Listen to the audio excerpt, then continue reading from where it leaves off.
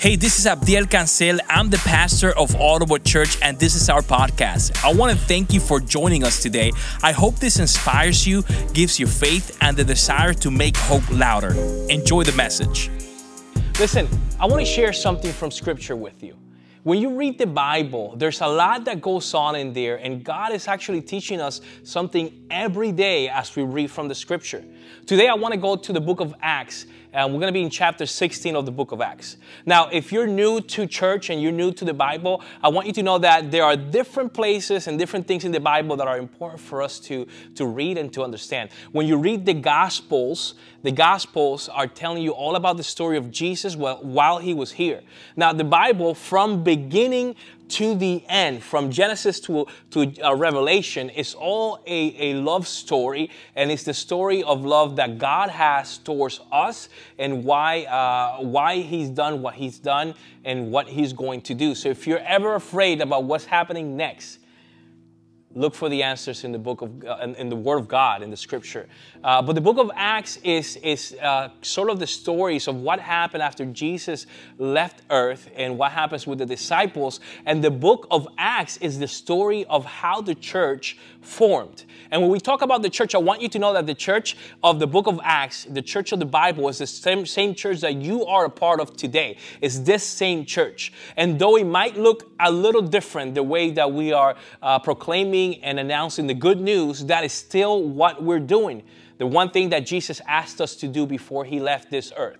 And we're proclaiming the good news of Jesus throughout the earth. So I want to read the scripture in the book of Acts chapter 16. And we're going to kind of jump into to sort of something that happened with two of God's men that were kind of proclaiming the gospel and going all over the world and teaching about the good news of salvation. And one of the guys you might have heard, his name is Paul, and the other guy's name is Silas, all right? So we're going to read a little bit of what happened to them and how they ended up being imprisoned. And I want you to know that as we read the scripture, every time I read the Word of God, I dive in a way that I want to put myself there. What would I have done? What would I have thought if I was in that situation? And a lot of you might find yourself today in situations that are similar to the situations that are here in the scripture. That's why when Jesus was here, he talked in parables. He would teach in storytelling.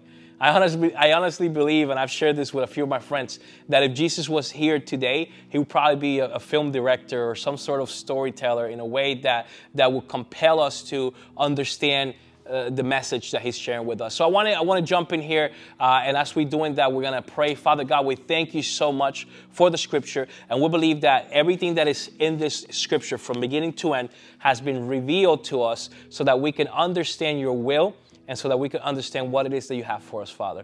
So speak to us through your word. In Jesus' name, amen.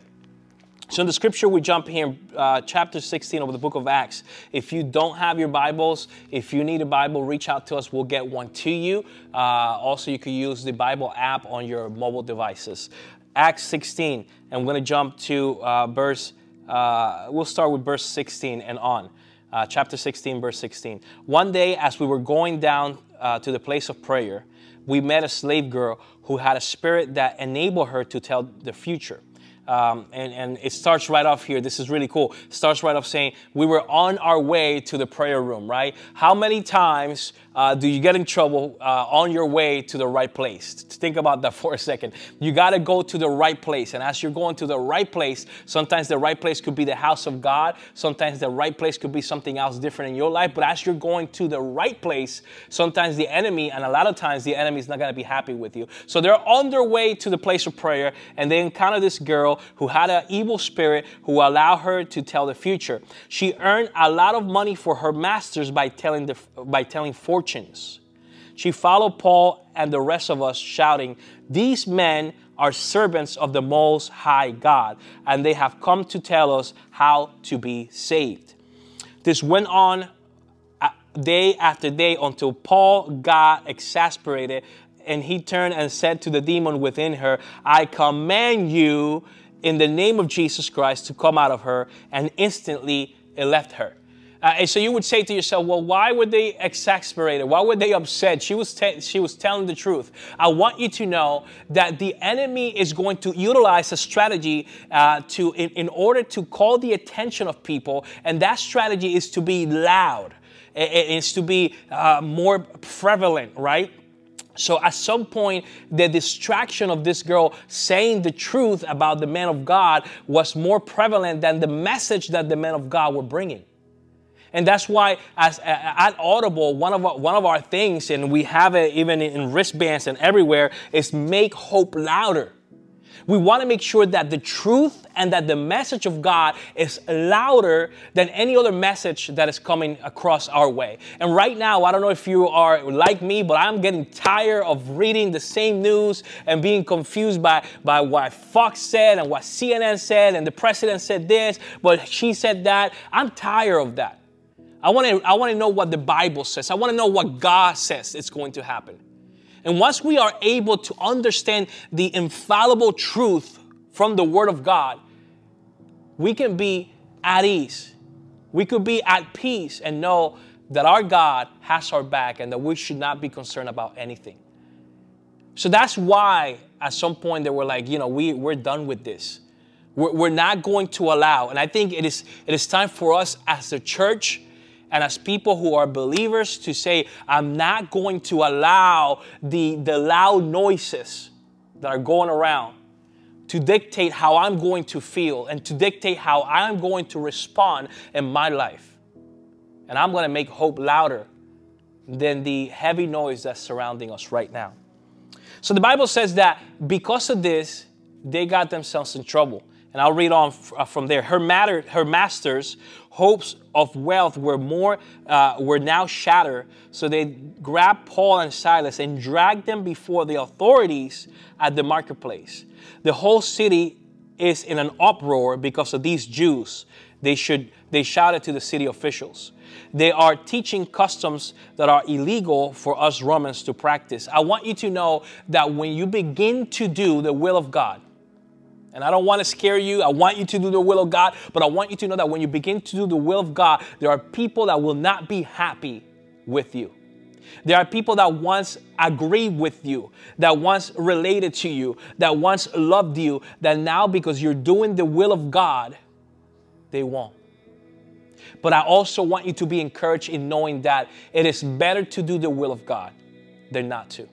We have been called for a purpose. We have been called for such a time as this, and it is time for you and I to stand up and be louder about hope, about Jesus, about salvation, and about the truth of the gospel of Christ. The marketplace is filled with loud noises, with fake news, with uncertainty, but you and I, we trust what God has already promised, and we're going to do what He said that we believe that He's going to do what He said that He will do. So the Bible says that a mob quickly formed against Paul and Silas, and the city officials ordered them to be stripped and beaten with wooden rods. I want you to know again, there's a mob mentality that is going on right now in society, and that mob mentality is a follower mentality that we need to avoid. We've been called to be the head and not the tail. We have been called to be leaders and not followers. So I want you to think about what your response has been up until this moment, and think whether or not you are leading in your response or you're following. For some of you that are mothers, maybe single mothers, maybe young fathers, for some of you, how is your son and your daughter going to look at you and see how have you responded to this crisis? How have you responded in your leadership at home? I think that's crucial, that we are not being led by the mob mentality, but we are being led by the Word of God and by what is right and wrong and what we know to be right and wrong. And I think that's important, because here's what happens when the mob gets involved. Quickly, the officials order them to be beaten, arrested. In fact, if we read on here, it says that in verse 23, they were severely beaten and they were both thrown into prison. And the jailer was ordered to make sure that they didn't escape. I want you to think about this, and I want you to bring that into today. What's happening today in our lives, in our society? Some of the common sense is being thrown away. And I think that it's important for us to have common sense and have the dignity and the love for humans and for people that God is calling us to have. To step away from that mentality and not be followers, but be leaders in our stand before society and before God and with our children and with our families. And it says that the jailer was ordered to throw Paul and Silas into prison and to make sure, he was given a command, make sure that they don't escape. And so what happens?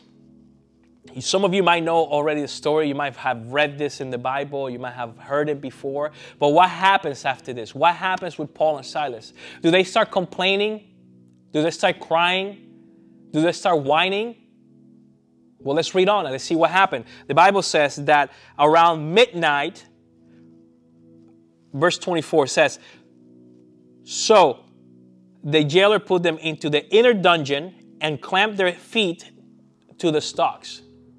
So not only were they in prison, but the Bible says that they were in the inner dungeon, in the deepest hole, in the darkest place. And then it goes on to say that around the midnight hour, Paul and Silas were praying and singing hymns to God, and the other prisoners were listening. The midnight hour signifies the darkest moment of the night. The midnight hour might signify the darkest moment of your life right now. And what you choose to do in the midnight hour will determine what others will see about you and how you trust God. So I believe that it is our responsibility to, in the midnight hour, in the darkest time of our lives, we need to not be in the camp that is whining and complaining and crying, but in the midnight hour, in the darkest time for our lives, it is our responsibility to be in the camp of those who are worshiping God. Paul and Silas decided that my pain is going to have a purpose, that my struggle, that this situation will not go in vain. Because I think it's important for us to realize that even in our darkest hour, God is still able. God is still able and willing to and wants to use you to speak to others, to bless somebody else. I think it's important that the Bible notes and points out that as they were praying and singing, the other prisoners were listening. In your darkest hour, in your midnight, are you whining? Are you complaining? Are you shouting? Are you posting? What are you doing in your midnight hour? Are you praying to God and singing hymns so that others can see that you trust God and that you are unafraid of what may come? Or are you joining the crowd and the mob in whining and complaining? I think God does something that's very unique. I think God does something that if we look around in nature, we'll see it all over the place. And it's that God uses pain to produce growth. I think pain has a purpose and has a place in our lives. Think about whenever you've got ready to exercise or to lose weight or to do anything like that. You go to the gym and you start working your muscles, and the next day you're going to wake up feeling the pain of the work that you put in. But if you are truly committed to growth in your personal health and in your body, you come to love and appreciate that pain. In the same way, as we move about our lives, I believe that God is right now utilizing this season for us to turn a pain that could be painful and that could drive us into complaining and whining, but He wants to use that pain to make sure that we are growing. So this week, I want you to stop and make an assessment of your life, of the pains that you might be going through right now, whether it's physical, financial, family, emotional, regardless of what pain it is that you're going through right now. Are you utilizing that pain to grow, or are you complaining Or are you utilizing that pain to just continue to be the same old way that you've been? Bible says that after that midnight hour, that Paul and Silas were praying and singing hymns, and that the prisoners were listening, that God made it so that there would be an earthquake in the prison. And the Bible says that all the chains of the prisoners fell. And that at once, the jailer immediately thought they must have all escaped. But Paul shouted and said, hey, don't worry, we're all here. And he goes on to say that Paul and Silas ministered to this jailer. And him and his family became servants of God due to this crisis. Paul and Silas, by the letter of the law, should not have been in prison. But the purpose of God was for them to be in prison at that time. Not only for the jailer and his family, but for all of the prisoners who were there listening to their prayers, their testimonies, and their singing. So I encourage you this week to, in the midst of your darkest hour, in the midst of your midnight hour, in the midst of your most profound pain, sing to the Lord. Worship God. Pray out loud. Believe, trust, share with somebody the good news of salvation. And you will see that there will be a purpose in your pain. Would you pray with me today? Father God, we thank you so much for the amazing blessing that it is to be called your son, to be called your daughter. For those that are listening right now, that are connected to us, Father, I pray that you bless them with just a tremendous blessing, that they are able to see all that you are doing for and with them, Father God. We thank you for your goodness, and we ask that in the midnight hour, you give us the strength and the wisdom to worship you and to pray and to be an encouragement to those who need to be encouraged. We love you, Father God. In Jesus' name, amen. Hey, thank you for joining us. Special thanks to those of you who give generously to this ministry. It is because of you that this ministry is possible. You can click on the link in the description to give now, or visit our website at ottawachurch.com. Now go out and make hope louder.